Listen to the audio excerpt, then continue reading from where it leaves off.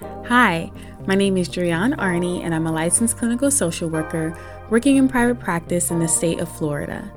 Welcome to the Cultivative Conversation podcast, where I engage listeners in conversation about mental health related topics and use questions designed to assist with exploring themes of gratitude, nostalgia, sharing and learning, to normalize mental hygiene, and to invoke togetherness and intimacy through conversation. Welcome to another episode of the Cultivative Conversation podcast.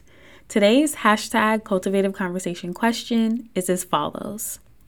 Do you feel like your childhood was happier than most people's? Some effective follow-up questions or things to explore may include: what experiences made your childhood as happy as it was?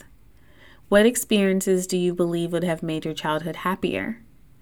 What experiences prevented your childhood from being less happy than it was? I hope that these questions help with building connection, closeness, and intimacy in a relationship that is important to you. Talk to you again soon.